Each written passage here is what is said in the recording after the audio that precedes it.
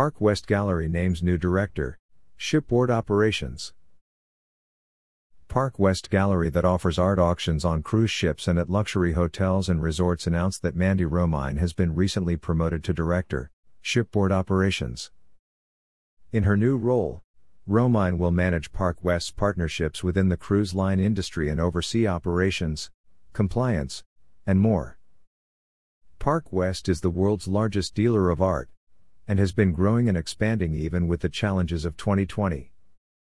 In 2021, we are excited to grow the cruise segment of our business as our cruise line partners return to service, Romine said.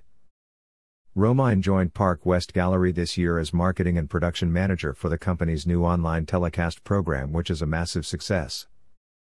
Previously, Romine worked 18 years in the cruise industry, where she managed marketing and revenue operations for spa, gym, art auctions, port shopping, photo, and wedding programs. Prior to that, she worked 13 years in supply chain, logistics, and transportation. Romine has taken over the role formerly held by Maria Marsh, who worked for Park West in various capacities for nearly 20 years. Marsh's last title was VP, Shipboard Operations. Speaking about her new role, Romine said, "Park West has an ability to adapt and innovate to the ever-changing needs of their clients, partners, and team members.